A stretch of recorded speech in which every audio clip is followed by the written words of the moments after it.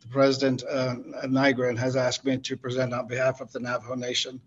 The Navajo Nation generally supports the establishment of this monument. In this area, the Navajo people have lived here for millennia. We have place names in there, places that are important to us. We have Natotzi, the Kaiba Plateau, Grand Canyon, Tsetchiko, the Colorado River, and many other places within this proposed monument that are important to Navajo people and such as collecting water and plants for ceremonial and domestic use. People collect firewood up in the forest areas and have a relationship with the wildlife and all the plants in that area. And this place is very important in the whole Grand Canyon region.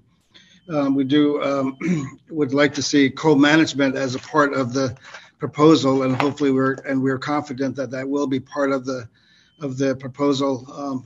We ask that both Cinema and the Grijalva consider that, and we ask Biden to ensure that tribes are involved in the co-management of the monument.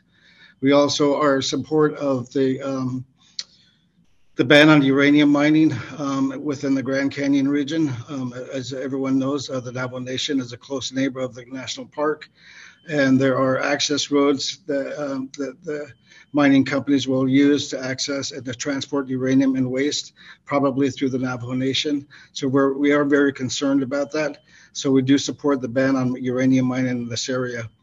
And finally, just real quickly, we do want to thank the representatives here in the coalition, and we do ask that Biden do use his powers under the Antiquities Act to establish this monument, and and co-management is something that we would like to see all tribes involved in. So thank you. Thank you so much, Navajo Nation. I'll go ahead and move on to Flagstaff Mayor Becky Daggett, please.